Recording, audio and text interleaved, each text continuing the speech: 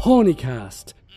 Your pleasure is our fantasy. Do you know what I mean? Like, in this podcast series from Whitby and White, we uncover what goes on behind the scenes at Hornycast Productions and learn how one Irish family brought audio porn to the ears of a new generation. This is a story that goes way back. Way back, Roisin. It's a love story, you see. You know Baz. Gastric Baz? Yeah. He's only offered to sponsor us to do a podcast. About dogging in Ireland. Isn't it lovely? My baby's back in the fold and joining the family business.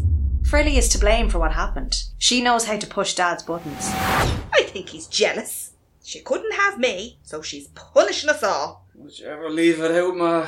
It's premeditated sneakiness. Oh, I'm streaking at the park.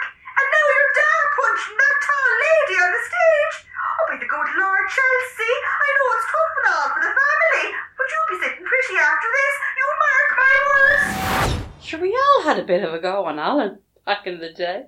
If I remember rightly, he's a very attentive lover. He's got a very large...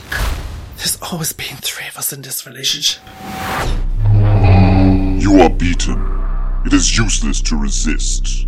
There is no escape. Join me, and together we can rule the galaxy as father and son.